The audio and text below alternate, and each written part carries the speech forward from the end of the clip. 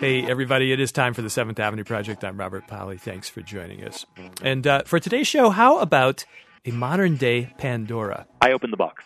Yes, he pried open the lid, but thankfully no plagues as yet loosed upon the land because this Pandora is a whole lot more conscientious than the original. I wanted to open the box as carefully as possible so that we have as much control over the consequences as was feasible. He is Kevin Esvelt, and what he found in that box of his is a new form of genetic engineering. Genetic engineering on a mass scale. Known as the CRISPR gene drive, it is a way of altering the DNA not of individual plants or individual animals, but of entire populations or even whole species. This is way bigger than GMOs, those hothouse organisms whose designer genes, in theory at least, are unlikely to spread and multiply in the wild. No, with the CRISPR gene drive, if it works, the altered genes will spread and multiply relentlessly, as if driven to do so. That is where they get the name gene drive. And those genes, they will take over wild populations and maybe even change the course of evolution. Have I got your attention yet? Good, because here is Kevin to introduce himself and do some explaining. I'm Kevin Esvelt. I'm a technology development fellow at the Wyss Institute of Harvard Medical School, and I'm an evolutionary sculptor. So I specialize in developing technologies that can harness evolution or keep evolution from breaking the things that we engineer. Should I call you Kevin or should I call you God? Decidedly not God. I like to refer to it as we are 2-year-olds in our understanding, and that's why we need to be cautious. As you say on your website, by carefully testing and applying these methods, that is, these methods of evolutionary engineering, with wisdom and humility, we can begin to address difficult ecological problems for the benefit of humanity and the natural world. But we are talking about potentially meddling with evolution at the genetic level to an extent that human beings have never done before. I mean, we've definitely had our hands on the scales in the past by breeding animals, by shaping the environment in which things evolve. But to go in there and actually change their genes in a way that's inherited and spreads through populations, that's something we've never done before, right? We've never done it in a deliberate and even halfway controllable fashion before. Now, you can certainly argue that it's a dramatic step because doing it intentionally is a dramatic step. But deliberately altering the traits of something in the wild is ecologically much less severe than introducing new species, which we do all the flippin' time. What do you mean when you say new species? You mean things that we breed and then get loose? No, things that we bring from one continent to another. Aha. I.e. the ones that are alien species, exotics, which we say are the ones that don't cause problems, but just take up a position in the ecosystem and fill a niche and don't tend to take it over or anything like that. And then the ones that we call true invasives that do take over, drive other species extinct, and devastate natural ecosystems. And then when such a thing happens, we sometimes engage in what we call biocontrol. That is, we deliberately introduce yet another species to try to keep the invasive one in check. So I would argue that trying to deliberately change the genes of a population is less drastic an intervention than introducing an entirely new species. Well, let's get back to that value judgment a little later, but I think we're getting ahead of ourselves. We definitely are. Let's back up to the whole idea of what I called evolutionary engineering, or what you called sculpting evolution. You are a biochemist or molecular biologist by training? All of the above. And a young one. I mean, you only got your PhD, 5 years ago or so? Yep, about that. So when did this idea first dawn on you? Where did you pick it up? A bit of background on me. I was very fortunate in that my parents took me to visit the Galapagos Islands when I was 10 years old. And seeing the diversity of life there and reading Darwin about his theory of evolution, I was convinced that this is what I wanted to do. And so I went to graduate school and worked on synthetic ecosystems for evolving things, and then joined George Church's lab. At Harvard. Just at a time when we were discovering a new way of editing genomes. Did you say synthetic ecosystems? Yeah. So one of the things that in biology is really hard is molecules are very complex, and it's hard to predict exactly how they're going to fold, which means it's really hard to design a molecule, at least a really complex one like a biomolecule, a protein, that does what we want. evolution does this all the time, of course. And so this raises the question, can we use evolution to create a useful molecule? And the answer is yes. Just like we can use evolution to breed better crops, we can use evolution to breed better molecules. So I set up a very, very simple synthetic ecosystem to do this very, very quickly, because evolution works better the more generations and the larger the population size you have to work with. And the largest populations are found in bacteria and the viruses that infect the bacteria. So I set up an ecosystem of these in which I could trick the viruses into evolving genes that I wanted them to. So evolution works by trying stuff out, and the good stuff survives and multiplies. And over the course of generations, you can get major changes as this tinkering goes on and on and on. So you're saying you did a kind of accelerated version of that in the lab? Yeah, the reasoning was, let's take the fastest evolving thing that we know about, which is this virus that infects common bacteria that live in our guts, E. coli. So I took this virus that infects them. It doesn't actually kill the cells. It just makes them make more virus. But in order to infect the cells, the virus carries a particular gene that encodes a protein that gives it entry. It's the key into the cell. And so what I did is I took the gene encoding the key, and I removed it from the virus, and I gave it to the host cell that it infects. And then I programmed the host cell to only produce the key to the viruses that it's making when it gets infected, when the virus in turn did what I wanted. So the better the viruses were at doing what I wanted, the more of their critical key they got, and the more of their offspring were able to infect the next generation of host cells. And since their generation time is about 15 minutes, and you can grow 1 billion of them in a small jar, that's some pretty powerful evolution. I think we need to take a little detour into this experiment of yours, or this system of yours. You are saying that you were, in a sense, harnessing viruses and steering them in a direction you wanted. But what do you mean by getting them to do what you wanted them to do? We wanted to make a particular enzyme, which we call a polymerase. It's a protein that binds to DNA and transcribes it into RNA, which is the messenger molecule of the cell. And the most common version we use for this to make RNA in the laboratory is limited in that it will only start with particular bases of DNA. And that's limiting because it means you can only make RNA transcripts that start with a particular base. So we took this enzyme and I encoded it into the virus. So now the virus produced it. And into the cells, I took the gene encoding the key, and I gave it a promoter that this polymerase would recognize, but I gave it a base it doesn't normally like. And then I produced a ton of these viruses, and I let them infect the cells, and then I continually pumped in new cells and pumped the waste out. And as they replicated, they had trouble getting into the cells at first, of course, because they weren't making very much key, because the enzyme didn't like starting with that base. But some of them made mistakes when they were replicating the viral genome, and some of these mistakes were in the gene we wanted to evolve, and some of those mistakes gave the polymerase the ability to start with that new base very efficiently. And in any cell that had such a mutant, many more of the new viruses coming out of that cell had the key because their cell made more for them, because they had the correct solution to the problem. And so, in a sense, you got the viruses to make the polymerase that you wanted, a more flexible polymerase, a polymerase that didn't have to start at the particular sequence of letters that you were talking about before, right? That's right. And in terms of utility of tools in biomedicine, it's a minor one. But it's an example of a case where we could not have redesigned that polymerase by rational design to do that. Evolution was able to come up with a solution. Evolution did it by trial and error. Just a whole lot of trials, a whole lot of errors, and then a lucky strike. Yep, we say that engineering is all design, build, test. Well, evolution just does build, test, and then cycles through an awful lot. It just throws stuff against the wall. And sooner or later something sticks, and it's actually a pretty decent analogy because it's often easier to stick to the stuff that's already sticking. Right. So you had done this as part of your PhD work, right? You had created this system that turns bacteria and viruses into a little chemical factory, a little chemical lab, research and development lab for designing novel biomolecules, new proteins and such. Yep, the system is called a phage-assisted continuous evolution, or PACE, because it's all about how fast it is. And phage, by the way, refers to those viruses. That's right, sorry.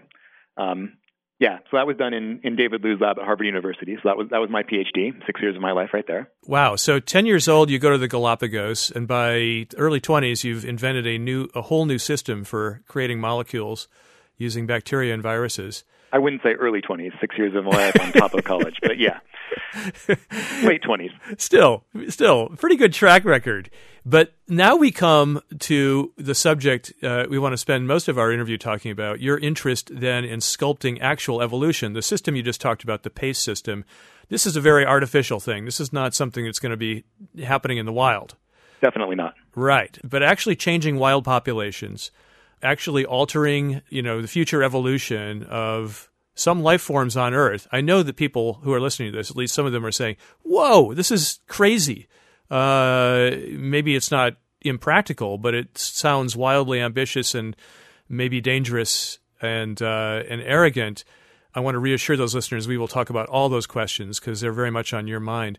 But so when did this sort of twist in your story happen? So to tell this one, we really have to get into the discovery of the CRISPR system, which was laid out by Jennifer Doudna and Emmanuel Charpentier in a paper in 2012. And what they described was essentially a pair of molecular scissors that could be used to let us edit genomes. Yeah, let's give a little more background on CRISPR because this is really one of the biggest stories, if not the biggest story, in molecular biology in many a year. I'll get you started here, Kevin. You take it from there. CRISPR is something that was actually discovered a good deal earlier than the paper you're talking about in bacteria. That's right. The first signs of it were recognized in the 1980s, but no one actually picked up on what it meant and really unraveled it until the late aughts. What exactly was it, though, that they found in bacteria? So it's sort of a mantra in biology lately that we will think that we, meaning the eukarya, meaning complex multicellular organisms for the most part, can do things that simple bacteria just could never do. And one of those things that we thought they couldn't do is they didn't have adaptive immune systems. So we have immune systems that, in effect, harness evolution for our own benefit, in that we have lots of immune cells that preferentially replicate when they gain the ability to efficiently recognize a pathogen, or really any foreign molecule.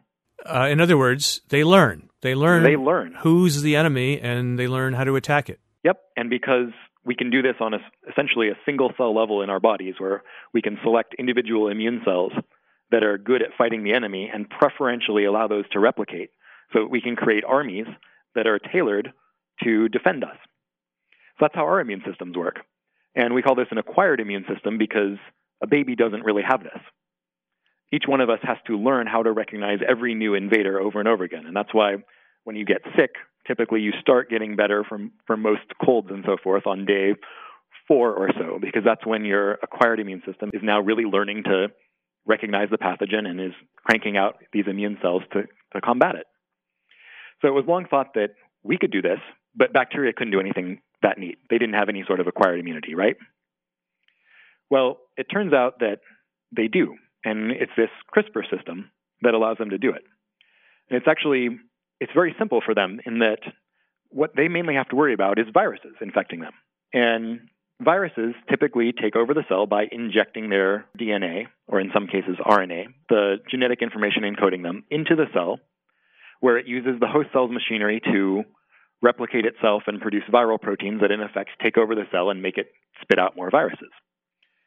So what the bacteria learned how to do with this CRISPR system was, in any cell that managed to survive this, because sometimes they do, they would incorporate a bit of that viral genome, the DNA sequence, into the bacterial genome in this special section known as a CRISPR array.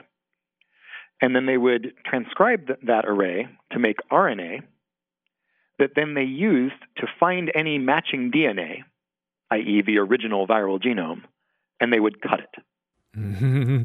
Let's unpack that just a tiny bit. So you're saying that these bacteria, these lowly dumb bacteria, were sort of keeping a running record of what sort of invaders they had glimpsed in the past. They would keep a sample of the DNA from invading viruses, store it in their own DNA, and use that as a kind of, fingerprint file to identify future invaders. That's exactly right. So if any invader comes calling and they've seen that particular signature before, then they know it and they can defend themselves. And they can defend themselves by cutting the incoming viral genome so that it can't be replicated. And that means that even if that cell still dies, it's not going to let the virus replicate and infect all of its clones. Mm-hmm. And let's get into the cutting, because that's where CRISPR really shines. Yeah, so the way it works is the cell has stored these snippets of viral DNA, and it transcribes them into making RNA, which is typically thought of as the messenger of the cell. And so these RNAs have the recognition sequence that corresponds to the viral DNA, and then a sequence tag that folds into a particular structure that is recognized by the CRISPR system. And so the CRISPR system will bind to this RNA sequence tag that says, essentially, here is a targeting element. Go and cut anything that matches the guide sequence. And so it essentially scans the cell, and whenever it finds DNA, it looks for a particular couple of bases that it likes to bind to. And whenever it finds that, it opens up the DNA, because DNA comes in two strands that are bound together. So it opens it up so it can access one strand, and then it tries to insert its RNA to see if it matches. And if there is a good enough match, then it will cut both strands of the DNA. I'm playing the dumb guy in this conversation. So I like simple analogies. A simple analogy here is you've got a hit squad you're sending out there. You give them some photos and say, go stab the guy who matches this photo in this spot. Sort of. The really neat thing about it, though, is it's really digital recognition. So it's not like a fingerprint. I mean, it's DNA-based recognition. It has a copy, in effect, of the original viral DNA sequence. And so it can just compare that to the DNA, and if it binds correctly, and there's no bulges or lumps that indicate that there's a mismatch, then it knows it's got the perp. Got it. So, again, it takes its file of known culprits. It transcribes what's called a guide RNA, right? It creates a guide RNA that perfectly matches up with these invasive viruses that it has experienced before. It sends this guide RNA out with a special enzyme, right? An enzyme that's going to do the cutting and sort of is going to facilitate this assassination. You could call it a righteous defense. After all, the bacterium is just defending itself. Exactly. But the protein here, the enzyme, is the muscle. It's going to do the work. That's right. And the guide RNA is just the instructions telling it what to look for. And the protein is so important. Tell us about it. So here's where I could get a little technical, because there's a bunch of different types of CRISPR systems, it turns out. So I'm just going to tell you about the one that turned out to be most useful, because it has a single protein that does all the work. That is, it's a single protein that recognizes the guide RNA, binds to it, goes and finds DNA, looks for a particular sequence that it likes, which in the case of the variant we like to use best in the laboratory is GG. So whenever it finds a GG, then it, still holding the guide RNA, opens up the DNA, inserts the piece of the guide RNA, checks to see if there's a match, and if there is a match, it cuts both strands of the DNA, all done by a single protein. And once that DNA is cut, game over. Game over. So this protein ended up being dubbed Cas9, which people have said is analogous to Ice9 in Cat's Cradle, the Vonnegut novel. But it is probably, at this point, one of what I would say the 4 pillars of molecular biology in the laboratory. And just to run through those are what we call PCR, which is the ability to make lots of DNA. That's polymerase chain reaction. Mm-hmm. There's DNA sequencing, just so we know what we're looking at, reading the genome. There's DNA synthesis, being able to make a particular sequence of DNA, whatever we want. And then there is CRISPR, because CRISPR is what lets us precisely cut and therefore edit the genome. So do you guys have a sort of holy recitation of these 4 sacred things? No, I'm still proselytizing. We're working on it. Well, that's the background on CRISPR. Discovered in bacteria, it is their own sort of adaptive immune system against viruses. Pretty marvelous. But the next chapter is figuring out that we can put this to use ourselves. Absolutely. So the original paper that Doudna and Charpentier and their laboratories published came out in the summer of 2012. And it didn't spark a lot of media attention at the time, but to all scientists in the relevant fields, it was clear that this was the key, because we know already that a cell that has a double strand break will often repair it by incorporating new DNA if you give it a template that matches the broken ends on the sides. So the problem was we couldn't cut DNA wherever we wanted. There were a couple of technologies that let us do it, sort of, but they required us to build a new protein from scratch to cut any given DNA sequence. So every time we wanted to cut a different sequence, we had to design and build a new protein from scratch. And we already talked about how hard designing is. So then CRISPR comes along, and you can use the same protein every time, Cas9, and you just feed it a different guide RNA for any sequence you want to cut. And the truly remarkable thing about it is it works in just about every organism there is. It's sort of a running joke that you can deliver Cas9 and guides into whatever organism you want. And initially, as a new field of scientists at work, when some obscure organism will say, oh, no, we can't get it to work, it's toxic, it's da-da-da-da-da, and we say, just try it, run through these sets of controls and so on. And then you check back with them a few months later, and oh, yeah, it's working great.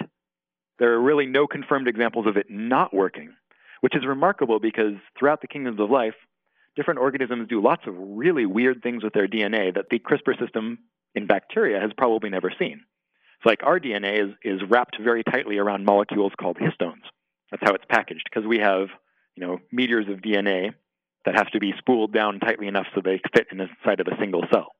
And we do it by wrapping around histones, which bacteria don't do. So CRISPR systems have never seen that evolutionarily, but they can still cut it. These are some magic scissors for sure. It is magic. It may as well be magic. I mean, as Clark said, any sufficiently advanced technology is indistinguishable from magic. Now we're learning how Cas9 works. Doesn't mean you can't understand how magic works, but by the instinctive, wow, it's magic. So in the past, things were really complicated. You're saying you had to custom make various enzymes or, like create a really special pair of scissors for every single thing you wanted to cut. That's for right. Every sequence, genetic sequence. Whereas CRISPR, these are universal scissors. They'll cut any old thing. And all you need to do is provide them, as you say, with this guide RNA, with this set of instructions, and they'll go out and do the cutting as so far as we know in any organism on Earth. Although obviously you haven't tested more than a handful of organisms at this point. Because there's an awful lot out there. But it's striking in just how many systems this still works. Well, it works in everything from a virus, the simplest proto-organism we know of just about, right? Yep. To a human being, all right? And it has been tested in embryonic humans, yes? Well, it's been tested in doubly fertilized human embryos that were non-viable and had zero chance of being developed into a human. And even that created a huge tempest in a teapot. Right. When you talk about embryos, you get into, the abortion controversy, but these were miscarriages essentially, right? Yes, they had zero chances of ever becoming a human. But it was proof that CRISPR works in human cells. So actually, the first example was I was part of the Church Lab team that first showed that it worked in human cells, which was a beginning of 2013. Our work was published in Science along with a team from MIT. And then Jennifer Doudna's group published in eLife a week or so later. But we all basically showed the same thing, which is that it works in human cells in a dish. Not embryos, just normal, immortal human cells in a dish. And again, when you say the Church Lab, we're not talking about anything clerical here, nothing religious. We're talking about George Church's lab, who is one of the leading geneticists in the world and a really amazing guy. At Harvard, yeah. He's quite a story himself. I was reading about him just the other day. But give us a sense how big a leap this is from the kinds of genetic engineering that we've had really for quite a while, where it was possible to remove genes from organisms and insert new genes, to this CRISPR system, which just seems to make everything faster, cheaper, easier, right? That's pretty much it. It's not that we couldn't do it before, although we could only do it in a few organisms. So, for example, we could edit the genomes of mice before, but we couldn't really do rats, just because of differences in how their embryos develop, for example. And then we had these new technologies where we could build a new protein to cut a new sequence. And so those worked in most organisms, but there were only a handful of labs around the world that could do it at all, because it was so complicated and it was so difficult that you had to build a new protein from scratch for every sequence you wanted to cut. So it just wasn't practical. But now you have a system that pretty much every molecular biology lab that is reasonably well equipped around the world, and that includes a lot of undergraduate laboratories and even some high school labs, can use to edit genomes. You're raising all kinds of red flags when you talk about editing genomes in high school, but bacteria and yeast only for the most part, but yes. Still, oh my goodness. How easy is it then? I mean, how cheap is it? How fast is it? So it depends on your organism because you still have to grow up a new organism to see if it worked. But if you're talking, say, yeast, you're looking at a couple of days. And in terms of how cheap is it, well, if you have the DNA, all you have to do is deliver in the DNA. And because you have PCR, or you can just grow up a lot of bacteria that contain it, you basically have unlimited DNA, so the cost is almost nothing. So really it's pretty much down to the cost of making the DNA that you want to insert. You mean the new gene, whatever new gene you want to stick in whatever there. you want to put in to the yeast. And so if I wanted to go out and do myself some CRISPRing right now, what would I need? You'd need a piece of DNA encoding the Cas9 gene. You'd need a piece of DNA encoding the guide RNA, which would direct it to cut whatever gene you wanted to edit in the yeast genome. And then you'd need a piece of DNA of whatever it was you wanted to put in the yeast genome to replace your target. Can you order this stuff up? Yep. That's where that other pillar, DNA synthesis, comes in. You can just order it up, and it comes in the mail. So now we've got a super simple DIY kit for altering genomes. Assuming you can get the DNA into the cell that then leads to the next generation of the organism, which is why yeast and bacteria are really easy because they're single-celled, right? You get it into any cell, and that cell can then reproduce. But if you want to get into something like a worm or a fly or something like that, then you have to get into the germline, that is the cells that will produce sperm and eggs. And you have to do that without killing the organism. And that turns out to be a lot harder. Well, I'm kind of relieved to hear that. But again, I feel like we might be getting ahead of ourselves to even talk about getting it into the germline. That is, as you say, the cells that are inherited and therefore will affect future generations and even, who knows, entire species. You can also apply this very selectively to specific cells that maybe have a malfunction, a genetic defect. Isn't that where people's thoughts really went to first? We can start using this for gene therapy. Yeah, so it really has invigorated the field of gene therapy, although some of the main problems with gene therapy still do remain, and that is, how do you get your editing machinery into enough of the relevant cells in the patient? But for some genetic disorders, it's possible that you don't actually need that many corrected cells. Having only a few would be enough. So especially if you're missing some critical factor for, say, blood clotting, you don't need that many cells in your blood to suddenly start producing the factor to restore normal function. And so with CRISPR, you can just go in and fix the defect. In those specific cells? In those specific cells, or rather in a small fraction of your overall body's cells. But for some disorders, a small fraction is enough. We do have to be careful because there's the issue of, okay, CRISPR will cut a sequence that we want, but will it only cut that sequence? Because remember, there's 3 billion base pairs in our genome, and that's a lot of sequence to scan through and look for something that perfectly matches a 20 base pair sequence, which is what CRISPR looks for. Oh, yeah. The DNA alphabet only has 4 letters. It does. And therefore, there's a lot of sequences throughout the genome that are identical or very, very close when you're only dealing with 4 letters. Yes. Statistically, it takes 18 bases until you can have a reasonable expectation that you have a unique sequence in the genome. And in practice, there are, as you said, many repetitive elements.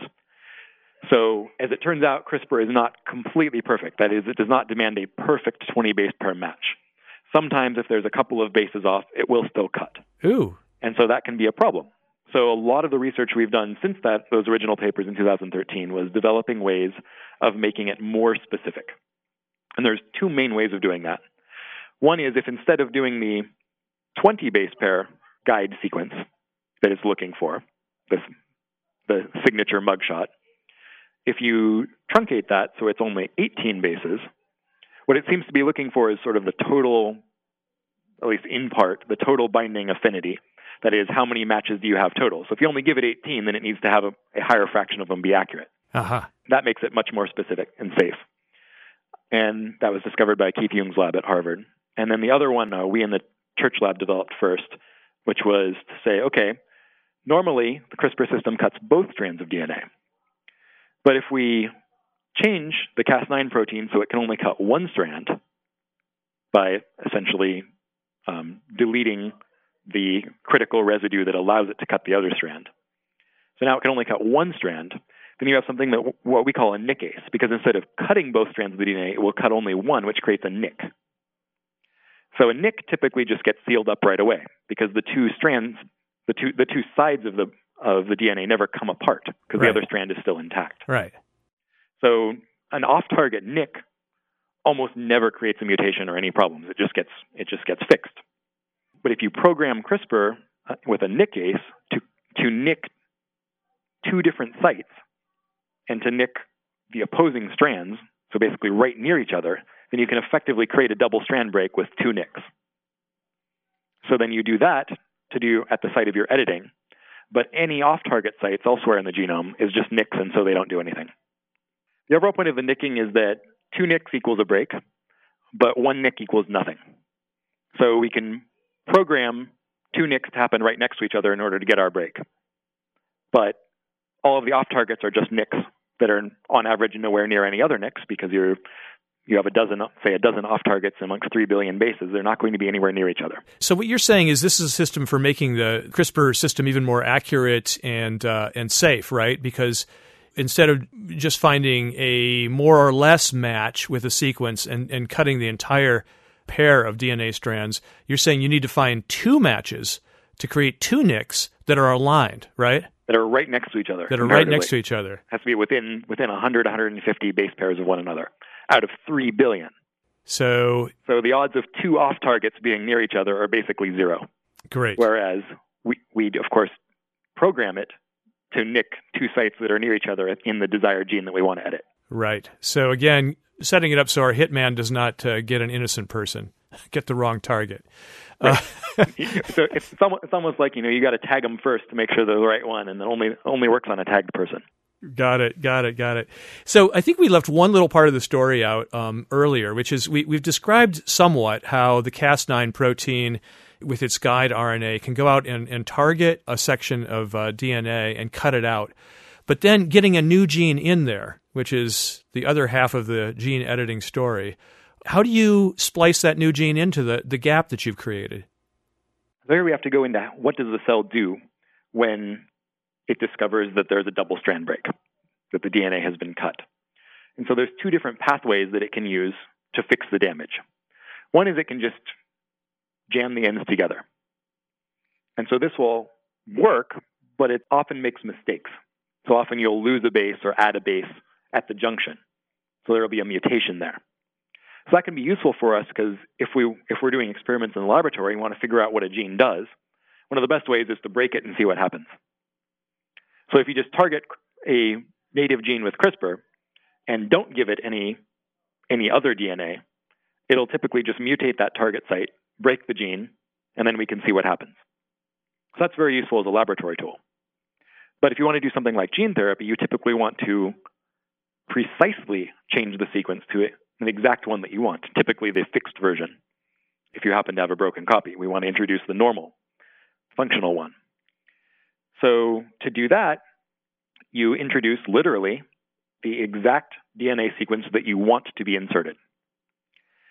And the key here then is that the cell, when it uses the other pathway, looks for sequences that match those on either end of the break. And the reason it does this is because in most organisms, you have two sets of chromosomes. So for most genes, you have two copies. And what it's doing is it's looking for the other copy. Because if it can find the other chromosome and the homologous gene, and it creates a perfect copy of that one in place of the double strand break, then that's almost certain to be functional. It's hedging its bets. Mm-hmm. So it goes out and looks for the replacement part that's sitting out there on the other chromosome, and it identifies it through those matches you said before, right? So that's what it's going to do. But in this case, you're tricking it. In this case, you're tricking it because you're introducing a bunch of other replacement parts that look pretty close to the same. And of course, so long as those surrounding sequences are the same, it doesn't know which one is the correct part and which one is your fabrication. If your fabrication has something extra in the middle, it has no way to know. So it will just incorporate it anyway. I note, though, however, in the normal scenario, where you lose a bit of DNA on one chromosome and you go and look to the other chromosome to find its match and splice that into the defective chromosome, you may not be getting exactly the same gene, right? I mean, that's right. One is maternal, one is happened to be on the other chromosome. Right. So if you get one set of chromosomes from mom and one from dad, and dad's gets cut out, right? If a gene from dad gets cut out, then you got two mom genes once that's the repair is done. And that turns out to be really important. So I think it was about 6 months after our original publication, I started wondering, well, what would happen, I wondered, if you encoded the CRISPR system next to the DNA you were inserting. So in this case, you're giving it its new part, but you're sneaky, and in the middle you insert not only your new sequence, whatever you want it to be, but you also put in the DNA encoding the Cas9 protein and your guide RNAs. So the idea here is, what if you make genome editing itself encoded in DNA? So that, say you have, as you said, you have a mom version and a dad version. Well, what if mom's version has the CRISPR system that tells it to cut dad's version? Then when those two find each other in the cell, either upon fertilization or you can program it to happen much later, the CRISPR system will cut dad's version, and the cell will then say, oh, we have a double strand break. Well, let's go find mom's version and copy it over. So now you can guarantee that your edited mom's version plus the CRISPR system gets copied over onto dad's chromosome. That is, you go from one copy to two copies. And if you have two copies, of course, that means that all of your offspring, whenever you reproduce, are going to inherit one. And so if they inherit one, and suppose the other parent, again, has dad's version, well, the CRISPR system is going to cut it again and copy over mom's version. And this is going to happen again and again down through the generations. Again, this is only what we call vertical transmission. It's only parents to offspring, parents to offspring, parents to offspring. It never goes from one unrelated organism to another like a virus. It's only parents to offspring down. But because you can virtually ensure that mom's gene is going to be inherited every generation, you can drive your edit through a population of organisms. Okay, I'm going to stop you there, Kevin, because this is almost like the climax of our story here, really the latest chapter of the CRISPR story, which is something that's called gene drives.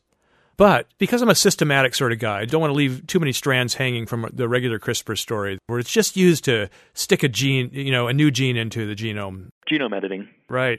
How far has it gotten? Has it been used for anything practical yet? It's in the clinic for various gene therapies. Being tested. There's an anti-HIV one, and there are a ton in development. So basically, if you can name a genetic disease wherein one single replacement of a DNA sequence will fix it, then there is an ongoing trial to use CRISPR to do that. And a lot of fingers crossed, a lot of money being invested, a whole CRISPR industry exploding. Companies developing this, tremendous patent fight over who has the rights to CRISPR, which I don't want to get into because it's not really about science. It's a big deal. Well, so to wrap up the first part of our story about CRISPR, the part that deals with somatic cells, body cells that are not inherited, these are the counterpart to the germ cells that we talked about earlier that give rise to sperm and eggs and really do affect your descendants. So right now people are in the early stages of testing CRISPR-based gene therapies for a lot of genetic diseases. And it could be a real breakthrough. It could be amazing, really, if they can start fixing these diseases by repairing defective genes. By somatic cell gene therapy, yes. Somatic gene cell therapy. But this other thing that we're now going to talk about, this really amazing concept of the gene drive, we are talking about the germline. We are talking about inheritance. We are talking about evolution. and later generations. So you described earlier a way in which CRISPR could be used not simply to implant a single gene in an organism's genome, but could be used to implant a whole CRISPR system in the genome, a system that would then implant another CRISPR system in another chromosome, and so on and so on and so on. But the important bit is that it doesn't just copy the CRISPR system, it also copies whatever you put next to it, which in most cases was your original edit. So it's a way of using CRISPR to drive that original edit, which you made in the laboratory, to effectively cause genome editing to reoccur in every generation, even in the wild. Right. So if one weren't using this kind of system, if one were just doing conventional gene editing and one wanted to alter a gene, and I know this is a scenario you've talked about a lot, so why not just use the by now classic example? Let's just dream a little bit about one of humanity's worst diseases, malaria, and the fact that it's transmitted by mosquitoes, and the fact that you might be able to alter the genome of mosquitoes so that they did not carry the malarial parasite. In fact, there are some genes in mosquitoes that confer resistance to malaria already. But they're only advantageous to the mosquito when it's virtually guaranteed to get malaria. And otherwise, it's very costly to the mosquito. So they're only found very rarely in the worst areas where malaria is just there all the time. So they don't make that much a difference. But let's just say we wanted to make malaria-resistant mosquitoes the rule, not the exception, and we used traditional gene editing, and we just stuck that gene in a few thousand mosquitoes. Let's even say we take a bunch of different, we also add in some extra stuff that we've cooked up in the laboratory that makes resistance even better. Okay. And so we make a bunch of mosquitoes like this, and we then decide we're going to release them all into the wild. The problem is, mosquitoes in the wild evolved to be really good at surviving and reproducing in the wild, or at least in the environment that they evolved in. And what that means is that they're pretty much finely honed machines for survival and reproduction. If we mess with them in pretty much any way, we're going to break something that is important for that. And that means that whether we use traditional selective breeding over many, many generations or modern CRISPR genome editing, our changes are going to be selected against, that is, by natural selection. Natural selection is going to weed out our changes when we release any form of edited organism into the wild. Yeah, so, I mean, you tamper with the finely tuned mosquito, and it's kind of likely that your new version isn't going to do as well as those that are perfectly adapted to their environment, and your mutation's going to die out. But it's surprising how non-obvious this is. Because a lot of people are very concerned that our experiments in the laboratory might suddenly spread through the wild. And in reality, that risk it's not zero. There's an exception to pretty much every rule. But Darwin said that natural selection is a power incessantly ready for action and is as immeasurably superior to man's feeble efforts as the works of nature are to those of art. Well, we'll see if he's still correct about that in the CRISPR era. But I wanted to get to a point that you've made many times in describing why a gene drive is so effective and why traditional gene editing is not. And it's not just the fact that any mutation that you introduce into a wild population is likely to be a liability and cause the mutants to die off, right, over time. But it's also just the pure mathematics of it. If you implant a gene in a mosquito, you release it into the wild, and it breeds with a wild mosquito, it's going to give one set of chromosomes to the offspring, and the wild parent is going to give one set of chromosomes for the offspring, and therefore that mutant gene is only on one of two chromosomes in the offspring. And the same thing is going to happen when the offspring breed. I'd almost say it's like if I gave you a counterfeit $5 bill and said, go out, spend it, have a great time, Kevin, and you did, and a year later we checked and saw that thing still circulated, it would still be just $5. That's a great analogy. However, with these gene drives, you're not just implanting a gene. You are implanting a gene copying system in a way, so that when that mutant mosquito goes out and breeds with a wild mosquito and produces an offspring that has only one of these special CRISPR-equipped genes in it, that special CRISPR-equipped gene goes out and then changes the other chromosome, so that now To go back to our mom and dad analogy, let's say this offspring has two daddies. Or two mommies. Or two mommies. Depending on how you want to do it, yes. Yeah. So now you've got 100% of its of that gene is now the altered CRISPR version, and so on down the line. So instead of giving you a $5 counterfeit bill, I have given you a printing press. In effect, yes. And we look at the economy a couple years later. It's not only a printing press. It's one that takes, for every counterfeit $5 bill it puts into circulation, it takes a legit bill out of circulation. Yes, that's one way to do it. I mean, of course, in reality, it's actively converting the real ones into counterfeit ones, such as it were. Yeah, that's a better explanation, although it doesn't really hold up in the world of counterfeiting. But either way, you would find, in due time, a world of counterfeit $5 bills. But there is one thing that I should really emphasize, and that is, I thought I was pretty clever for thinking this up, but it didn't take me very long to think back and think, wait a minute, wasn't there a paper a little while back about where they did something like this in mosquitoes using a DNA-cutting enzyme that can't really be retargeted, but they put the target site in one group of mosquitoes and they put the gene encoding the very specific scissors that cut it in the other chromosome, and then they mated them, and this sort of drive happened? Wait a minute, doesn't ISKI1, which happens to be the enzyme that they use that comes from yeast, doesn't it work that way? Isn't this like something that nature does? And it turns out the answer was yes. I went back and looked it up, and there's this whole field that's been developed around what's called gene drive. And what I had thought of in terms of a CRISPR gene drive was really just a derivative of an idea first put forth by Austin Burt, a scientist at Imperial College London, who back in 2003 said, hey, there are these enzymes like this one from yeast that cut DNA very specifically in one particular site, and then that results in copying of the gene, encoding the scissors, over onto the other chromosome. We could use this if we could retarget these enzymes to change wild populations. That was Burt's insight back in 2003. Problem was it never went anywhere because you can't retarget those enzymes to cut whatever sequence you want. They're too specific. They're too specific. But CRISPR is essentially the answer. There's also some additional considerations in terms of evolutionary stability of why you can't just use one cut site. That really comes down to what happens if the cell uses the other pathway and just jams the ends together and creates a mutation. Then you have a mutated version that can't be cut by the drive. And if the drive is less reproductively fit, that is, if offspring carrying the drive are less likely to survive and reproduce than those that have the drive-resistant version, then the drive-resistant version is just going to outcompete your drive as normal, and you're back to where you started. Drive doesn't work. Yeah.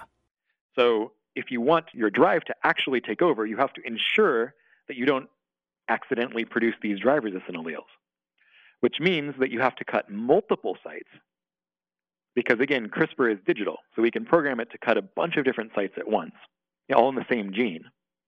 And if that gene is important for fitness, then if the cell ever does the jam the ends together pathway, it will delete a large chunk of that important gene, which is going to be worse than whatever you're doing with the drive. So CRISPR, because it lets us cut multiple sequences of important genes, not only lets us do this gene drive for most genes in lots of different kinds of organisms, it actually lets us build them so that they're evolutionarily stable. So that was really my only intellectual contribution to this. Austin Burt worked everything else out before. I only realized that CRISPR was the answer, not just because it let you cut what you wanted, but because you could do multi-site cutting and be evolutionarily stable. So you are the guy, though, who thought of the CRISPR-based gene drive, not knowing about Austin Burt's earlier gene drive idea until later. That's accurate, yes. I opened the box. That's why I feel responsible for it, is because I opened the box and showed how you could do it and make it evolutionarily stable. That's why it's my responsibility to make sure that we use it with wisdom and humility, if at all possible. So when the Earth is overrun by CRISPR critters of all varieties, including monstrous ones, people will look back and curse the name of Kevin Esvelt? Is that what you're worried about? It will certainly mean that I have failed, yeah. So let's hope it doesn't get to that point. But this is a system. Let's remind listeners who hopefully have followed us this far, this is a system for introducing altered genes into organisms in the wild in such a way that those genes could take over the populations and essentially change the species, or at least the local population. That's right. If there's no gene flow between two populations, then the drive can't spread either. Because they don't intermingle. But still. That's also worth pointing out some limitations. So this only works on things that have a mom and a dad, right? Yes, sexual reproduction. Sexual reproduction. So bacteria, viruses, everything like that, completely out. Plants that can reproduce vegetatively, that is just by budding off sort of thing, new shoots, doesn't work. Yep. Even things that reproduce both sexually and asexually, really not going to work very well, because if you're imposing a cost, it's just going to switch over to doing asexual reproduction primarily in order to avoid it. So you're limited only to pretty much exclusively sexually reproducing populations. And then there's the next barrier, which is that it's vertically transmitted, parents to offspring, which means that in order for a gene drive element to double in frequency in the population, it needs to first be rare, because if it mates with itself, it doesn't get any advantage. But it also needs to have a generation pass. And so in a mosquito, generation time is a couple of weeks. So you don't have to release that many mosquitoes to have converted a large fraction of the population a couple years later, because mosquitoes reproduce very quickly. And the same is true to a slightly lesser extent to things like mice. So one other idea I would like to throw out there is, perhaps rather than exclusively talking about these admittedly far greater humanitarian crises in the form of malaria, dengue, schistosomiasis, abroad, we have our own infectious disease plagues here, and they're not as big of a deal over in California, although there are certainly some instances. But here in the Northeast, Lyme disease is a major problem. Oh, we got that here too. You have it here. We have it worse. Mm-hmm. But with Lyme disease, it's from the ticks, of course, but the ticks pick it up from native rodents. So here in the Northeast, it's primarily this white-footed mouse that is the reservoir of the Lyme bacterium. So the ticks bite the mice and get infected, and then if they bite us, we get infected. So what if we were to make a mouse that was immune to the Lyme bacterium, and then we coupled that with a gene drive to spread the trait through all the mice? Take away the reservoir, ticks no longer get infected, children no longer get infected. That is something that I think we might want to consider. Here's where we're getting into responsibility, though. I'm throwing it out there because we haven't done any experiments on this whatsoever. And there's a reason for that. The public discussion should happen before the experiments. And they should inform whether or not the experiments ever happen. And if the public discussion decides that they should happen, it should guide which experiments are done. And that is very different from the way that we traditionally do science. But with gene drives, I think that's the only way we can do it.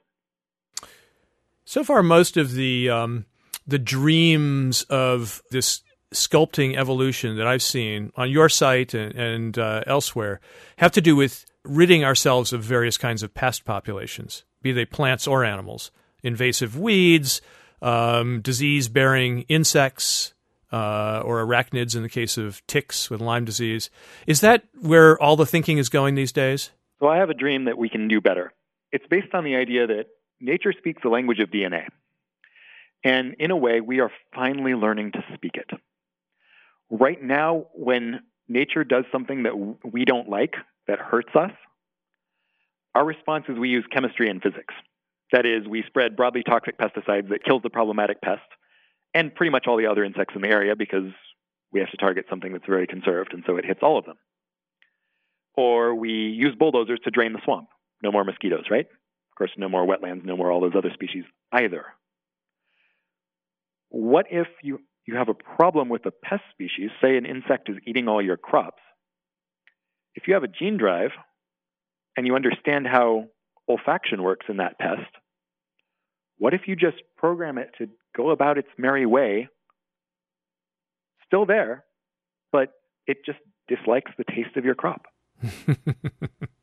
It's still in the ecosystem. It's still, you haven't changed its interactions with anything other than the crop. You've just made it ignore the crop. So that way you don't have to kill it. It's a much more elegant way of speaking with, interacting with nature than anything that we can do right now. But mostly you are thinking about altering organisms so that they get along nicer with us. We are a selfish species that way. Which, in the ideal case would be quite a wonderful thing. Yes, we attacked malaria in the past using DDT. And we found out, well, DDT has other consequences, right? It really did a good job on the mosquitoes in many cases. And banning DDT resulted in, a comeback for malaria in some parts of the world. Yeah. But you're saying, well, why not just attack it at its source? So, yeah, here's the thing. What is commonly considered one of the greatest triumphs of humanity was eradicating smallpox from the wild. That's really one of our signature achievements as a species, was ridding ourselves of perhaps the single worst pathogen to ever afflict us. Hopefully forever. The question then becomes, if that really was such a triumph, why is the malaria parasite any different? Why are schistosomes, blood flukes, that is the next worst tropical disease after malaria, nearly as bad in terms of its outcomes? Why are they any different? There's only a couple of malaria parasites. There's only a couple of schistosomes that really infect a lot of people. 4 species, right? Do we want a world without them? It's not like they're going to die off in an information sense. We still have their sequences on a computer. Well, you know the fears. You've raised them yourselves. So we start tinkering with the genetics of wild populations, create a whole new mosquito, and the law of unintended consequences takes hold. We have not only screwed with the ecosystem in ways we didn't understand, so that species that depend on mosquitoes or something like that are now impacted, but we've also set loose this mechanism inside of the genomes of these species that may take unforeseen directions, right? So we've talked about the fact that CRISPR itself might mutate. It's true. And the possibility that a gene drive might mutate and evolve in the course of spreading through the population is something that we very much need to investigate. In fact, that's one of my major research directions now, is creating, with appropriate confinement, a system in which we can study gene drives in populations that are large enough and fast reproducing enough to actually recapitulate what we're looking at in the wild. And that's by looking at nematode worms, which reproduce every 3.5 days, and we can grow them in the billions in the laboratory. So populations of billions and a 100-generation experiment in a year is pretty good in terms of evaluating whether a gene drive, which we can recapitulate the same sequence in the nematode as we would for any wild organism we're thinking about. That's a good way of determining, is the drive going to evolve to spread into, say, this related species, which we tried to design it so that it wouldn't cut the related species version of the gene, but is that actually true, or will it evolve? We need a system to answer questions like that, because you can't just throw up your hands and say, I don't know, maybe, is it worth it? You got to find out if possible. So understanding how these CRISPR gene drives will evolve is of paramount importance. And the same is true for ecological testing. Now you might say, well, how on earth can you do ecological testing of a gene drive? Yeah. Well, I would say you take the organism and you've edited it to make whatever change you're thinking of propagating through the population. You add in the gene drive components, but you scramble the guides. That is, you scramble the bases in the guides such that they don't target anything at all. So now you have an organism that doesn't display CRISPR gene drive, but it encodes all the same genes that the actual thing you're considering releasing does, except that the CRISPR system is targeting nothing instead of what you would actually target. That is nearly identical, apart from the fact that it doesn't drive, to what you are thinking of changing the wild population into. So you release enough of those into an isolated area, or even try to artificially remove the natives and then just swamp it with those. And then you look and see what happens to the ecosystem. And these are organisms in which it will not take over the wild population. Because it's not targeting anything. If you want to be even safer, you can just not encode any guides at all if you're really worried about that. But in practice, it's just scrambling them would be plenty. Just deliberately insert guides that don't target any sequence in the genome. Well, that's an interesting idea. I mean, I can think of the objections that this kind of experimentation can't really be done in a way that's going to be generalizable. You know, ecosystems are so complicated that you just can't really take any reassurance from the fact that, let's say, this population, this short-lived population, and what happens to the ecosystem would be the same in a real gene drive scenario. Because species live in different environments. Yeah, exactly. And they interact with different species in different parts of their range. Exactly, so yeah. You can never know for sure, but we live in an uncertain world. Yeah. That's the bottom line. And so how much do we have to know in order to minimize those risks to the point that we think the benefits are worth it? Right. And in some cases, it's going to be more obvious than others. So malaria, more than 1,000 children died of malaria today. Like, is the small risk that we might mess up something by changing the mosquitoes to resist the malaria parasite might affect something else? I mean, I hate to be blunt about that, but that's not going to be much comfort to all those mothers who have lost those children today, and the ones who are going to lose their children tomorrow, and the day after, and the day after, and the day after. And frankly, it's all very well and good for us to talk about this, but we're not the ones losing our children. So there's an argument that it's not even really up to us at all. We're not going to be impacted one way or another. Indeed. I know that the fear of gene drives is going to be inversely proportional to our exposure to the actual ill that the gene drive's designed to address. Sadly, our experience with how people feel about many other technologies definitely does drive that home, as it were. Yeah. But I want to say, though, that while thinking of all these amazingly powerful ways of altering animals and plants in the wild, you and your colleagues there at the Wyss, is it the Wyss Institute? The Wyss. The Wyss Institute and the George Church Lab have been at the forefront of actually raising all the concerns and trying to spur the scientific community to come up with safeguards and get regulatory apparatus going to govern this process. So I wanted to talk just a little bit about that. First of all, there is the honor system. I mean, that's what most scientists operate on. You decide what's ethical as a community, and anybody who violates that sort of unofficial agreement is ostracized and suffers, professionally. That's one way science controls itself, and it does work in some cases. In some cases. And then there's, official regulations getting governments involved, and there are obviously a lot of regulations involving work with dangerous organisms like the aforementioned smallpox. Is it even experimented with anymore? I don't know, but no. Not at all.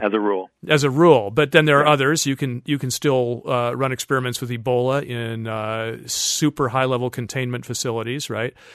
So we've got those kinds of rules. What's the state of this with regard to these hypothetical gene drives? Do we have any rules at all? So right now, in terms of formal government regulations, the answer is pretty much no. We don't.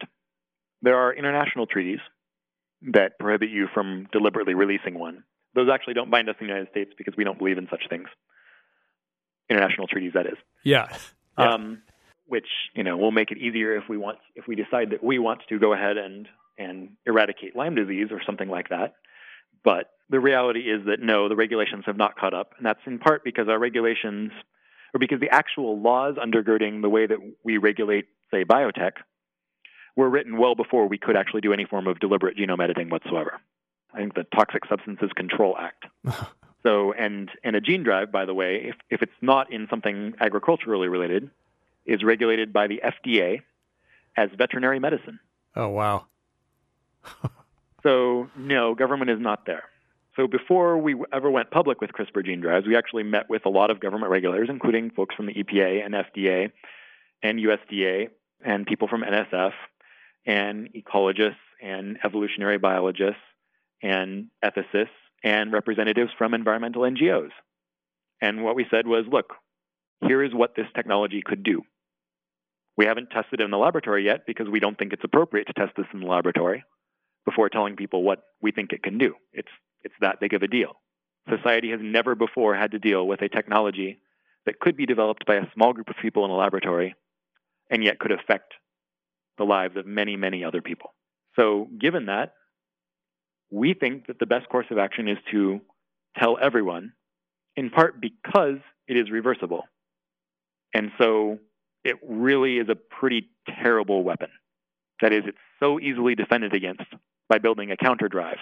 And there's no real way to avoid that we don't feel that it's at risk of being weaponized as long as it is known, as long as people know about it.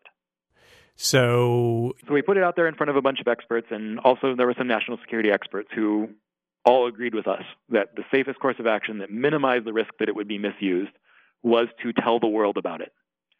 And so we did that, again, before we ran any experiments building any sort of CRISPR gene drive in the laboratory. And we were criticized for that in the scientific community. There were people that said, well, come on, this hasn't even been tested in the laboratory. We don't even know if it will work.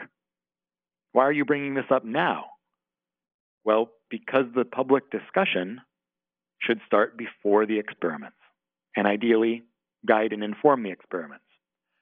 I think it is unethical for us to run gene drive experiments in the laboratory without telling people what we are doing. Because we don't run medical research without obtaining informed consent of participants. But if you're building a gene drive in the laboratory and something goes wrong, and you screw up and it gets out, you've just impacted the lives of a whole lot of people. And if you didn't even bother to tell them what you were doing, much less ask how they felt about it, to me, that's unconscionable. I hope my colleagues agree. We'll see. So, Kevin, are you saying that when you came up with this idea of the CRISPR-based gene drive, after that maybe initial wow moment, you started to think, uh-oh. And before you started talking publicly, you went to your colleagues and said, what are we going to do about the potential downside? That's right. So one of my great fears is that with technology, we don't really determine who discovers technology. The laws of physics and the law of evolution and evolution's redheaded stepchild, capitalism, are the ones that determine which technologies are discovered. And when we, wandering along on the path that they made for us, encounter an interesting looking box, we open it. We can't help it. If the scientist that first discovers it doesn't open the box, someone else will. And this was also nicely proven in the case of CRISPR gene drives, which were, in fact, we did it in yeast and first reported it in January. But in March of that year, a completely independent group that didn't know anything about our work or more worrisome, our recommended safeguards that we'd put out, and in fact, not even trying to build a gene drive or even aware of what gene drives were when they did the work. They just wanted to make both versions like moms very easily in the lab. But what they did was they built a CRISPR gene drive. And that just demonstrates it. This was one that was going to come out no matter what. So what I wanted to do was, since I was pretty sure that I was the first to think of it in that way, I wanted to open the box as carefully as possible so that we have as much control over the consequences as was feasible, given the constraint that someone else would open it eventually. So that whole discussion is obviously ongoing, and it has a long way to go, but one hopes that both the scientific community, such as it is, and regulatory agencies, if they're up to it, could come up with a framework for how to begin testing it and maybe ultimately putting it into practice in the wild in very specific cases where the dangers are judged to be far, far less than the benefits. But along with that, you've been thinking of some novel schemes, methods in which you can constrain or reverse the effects of gene drives. Tell us about those tools that you call molecular confinement. Well, there's two different levels of safeguards you can imagine for working with gene drives. One is to build the drive in such a way that it will not spread in the wild. That is, it will only spread in laboratory organisms and never in wild organisms, so that even if you screw up and your organisms get outside the laboratory, it still won't spread. And so long as you're running experiments where you want to understand how the drives work in the laboratory, and you're not deliberately trying to build something to alter wild populations, in my view, you should always use one of these things because they're impervious to human error. There's a couple of different ways, but they all hinge on building the drive in such a way that it only works in laboratory organisms that you have already engineered in some way.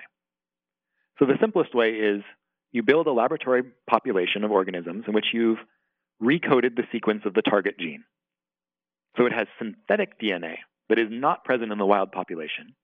And then you build the gene drive and instruct it to cut that synthetic sequence. So only these special guinea pigs are vulnerable to the gene drive in the first place. That's right. The other way to do it is CRISPR requires two components. It requires the Cas9 protein, which does the work, and it requires the guide RNAs to target it. So if you build a gene drive that only has guide RNAs, say, then that will work just fine in organisms that already all supply Cas9. Uh-huh. But wild ones don't have Cas9. Right. Because it's only in bacteria. Right.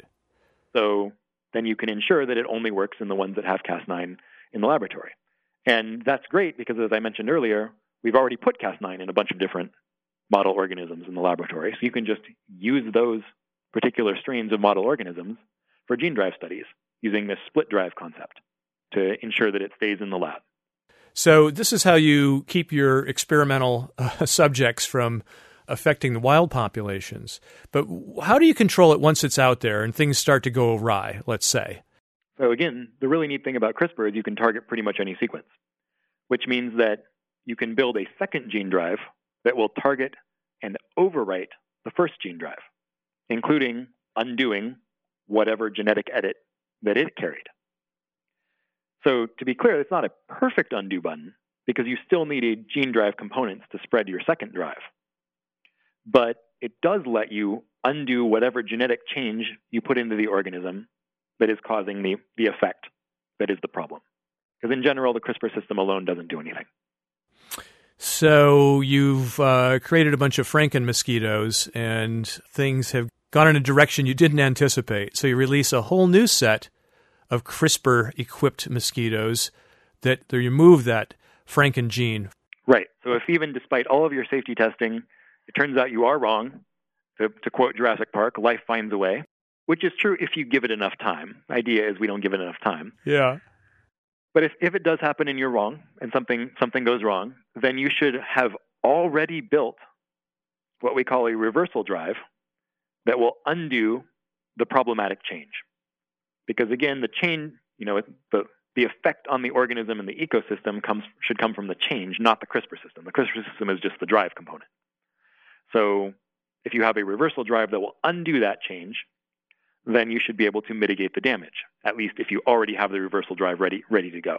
Yeah. So as a general rule, at least my personal rule, and I have been shouting this from the rooftops at all my colleagues, if you are ever building a gene drive that could spread in the wild, that is, if you're not using the molecular containment that we outlined, then you should always, in parallel, build the reversal drive to undo whatever change you're making. Boy, I can already hear someone in Hollywood pitching this story. Yeah, well, there's been some talk. And I got to admit, though this sounds comforting, I'm still worried about those high school students. That's the thing that scares me the most. The DIY nature, the cheap, easy DIY nature. Now, you've made it clear that actually introducing a gene drive into a complicated organism, especially into the germline of a complicated organism, so that it's perpetuated from generation to generation, is no mean feat. So we shouldn't start worrying about the home hobbyist yet, right? That's right. But down the line, a lot of people who worry for a living have started to fear that biotech is becoming too easy, too cheap, too accessible, and all kinds of things could happen. I wanted to ask you, though, one question that's highly speculative. Maybe it's not even worthy, and you can tell me. But our genomes really are laboratories. I mean, I don't think there's anything in nature in which so much novelty and so much creativity is spontaneously going on. And anything that can happen, as I think they say in quantum mechanics, will happen sooner or later, right? So if you're willing to wait longer than the lifetime of the universe. Yeah, maybe sure. So. That's true. But I'm wondering, though, if that's so, and it seems to be so, why hasn't a gene drive like the CRISPR one that you've dreamed up, why hasn't that already occurred, and why hasn't it taken over populations? It already has. It has? So as I mentioned, gene drives, and as Austin Bird outlined them, what he proposed was, hey, this sort of scissors-based gene drive exists in the wild. If we could repurpose it, we could use it for the betterment of humanity. But why hasn't this system run amok in the wild? I guess that's really what I'm wondering. Once you get these scissors going full blast in the most selfish of selfish gene ways. So Austin's theory, since he looked at this and is actually was originally a specialist in the yeast where this system was first discovered, is that, and this makes a lot of sense when you think about it, if a gene drive, scissors-based gene drive, were to appear in a exclusively sexually reproducing organism, it's going to spread to the whole population in a few dozen generations. And then there's going to be nowhere for it to go. It's going to be present in every member of the population. And so there's not going to be any more selection pressure for it to remain functional. It's going to break. And in order to remove the cost of the gene drive, the organism is just going to delete it entirely. Really? It's not going to go into some steady state where it just remains constant? Well, so it's going to go to fixation, but then remember that you need in order to maintain the activity of that enzyme, you need a very specific DNA sequence. Yeah. And if you're not actively selecting for that, then through constant background mutation, it's going to break over time. And eventually, due to small deletions and sometimes larger deletions and so on, eventually you're just going to lose whole chunks of it until eventually the whole thing is going to be gone. And unless that restores the exact original target site, and there is still a working copy somewhere, then that means that the gene drive is evolutionarily extinct. It's gone. That is to say, they're so effective in exclusively sexually reproducing organisms, at least the scissors-based method, that they don't exist in nature. Because whenever one arises, it goes extinct. Mm-hmm. It's too good. But they're present in yeast because yeast only reproduce sexually every once in a while. And so they don't sweep to fixation so fast. And so they have time to be lost and to reinvade, invade a nearby species with a similar sequence.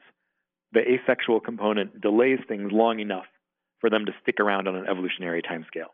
Because that's the thing when you're thinking about evolution. The timescales that we are interested in are an eye blink to evolution. Evolutionary time is practically geological time, whereas human civilization, we're, a few seconds from midnight in the history of life. So we have to keep that in mind, and that at the end of the day, even with a gene drive, natural selection will have its way. Even when we mess things up and shuffle species around hither, thither, and cause mass extinctions, there have been mass extinctions before, and the Permian was, hopefully, at least far worse than anything that we could do. In the long run, natural selection always wins. But natural selection is cruel, or at least, if not cruel, it has no moral compass. And so the question becomes, should we do something because we will it, because we are moral, because we do care, to, one might say, tame it a bit, make life a little bit more of a garden, less red in tooth and claw? Should we learn to speak nature's language and then tell nature to be a little bit nicer? That's a pretty profound philosophical question for our species.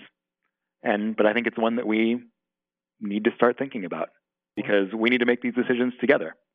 And that can only happen, by the way, if all of my colleagues are equally committed to early stage transparency. That is, like we're doing, if they also disclose what they are doing publicly before they start doing it. And so that's my challenge to all of my colleagues, perpetually, from now on, is to do that just like us, so that people do have a chance to weigh in and decide, because it's ultimately not up to us. This is the shared environment. This is, in many ways, our environmental heritage that we all depend upon, that we all share a responsibility for passing on in a healthy and as intact state as we can manage to our children. And so we all have to decide what we're going to do about it together. The greatest risk is not technical. It is not ecological. It is that we will fail to come together to decide whether, when, and how to use this to make a better world. We are living in the Anthropocene, and there's no going back. We might as well face up to it, right? That's one way of looking at it. It's a sort of depressing one. Well, no, I'm saying that, look, we're already altering evolution through our actions, usually unintended and sort of recklessly, in massive ways. I mean, we are causing mass extinctions right now. Yes. We are causing new evolutionary pressures that are steering that will steer, untold species in new directions through climate change and other huge environmental impacts. So we're already doing it. So All you're saying is now that we're stuck with this reality, we might as well face up to it and get a little more responsible and a little more intentional, right? One bit of wisdom from George Church is that doing nothing is also a choice. And it's a choice we can make. And in many cases, it's the choice we should make. But not all. We can't pretend that we haven't already messed things up, because we have messed things up. And this is one potential way of helping to remedy the situation.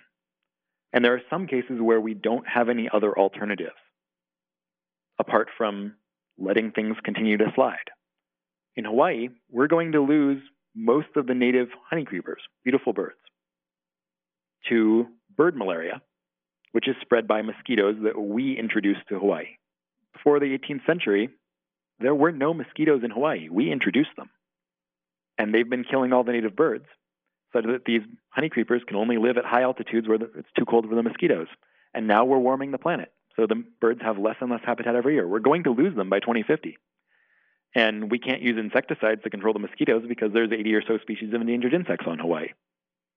So we either use some form of genetic technology, it might not have to be a gene drive, but we use some form of biotech to save these birds, or we let them go extinct and we will have killed them.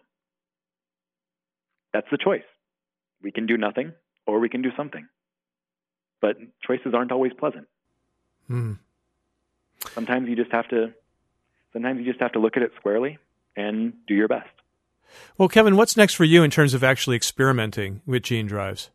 I am primarily interested in developing the nematodes as a test system, because I think it would be foolish of us to release anything into the wild before we have an understanding of how these things are going to evolve over time and whether they're likely to spread into related species.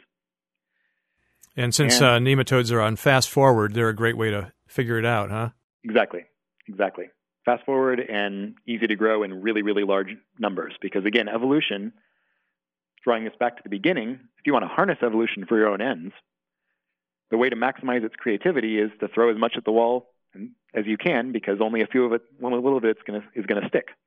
So you want very, very, very large populations, and you want very, very fast generations. So nematodes give you that for gene drives. So I'm interested in doing that. I'm interested in exploring in a community-guided, completely transparent fashion, entirely nonprofit, no for-profit involvement whatsoever, totally open in every way, whether we should consider the question of Lyme. Because I have a 2-year-old son. We just bought a house. Backyard faces out onto woodlands. My wife's a pediatrician. She sees a lot of Lyme disease. It'd be great if we could do something about that. Well, I have a personal stake. And so I'm interested in the question of should we consider that one? And more broadly, I think that this is a rare opportunity for us to change the way that we do science, to put science more in tune with what society wants, to put more control in the hands of the people, and to make science, frankly, much more efficient. Because right now, all the incentives are wrong for us. That is, we're always incentivized to do things in secret, not tell any of our colleagues what we're doing, and then only reveal it all at once in a publication, which still, despite the open access movement, as often as not is in a journal which you have to pay to read. Right. And these are experiments done with taxpayer dollars. So your money is being spent funding our research. Why do we do it in secret?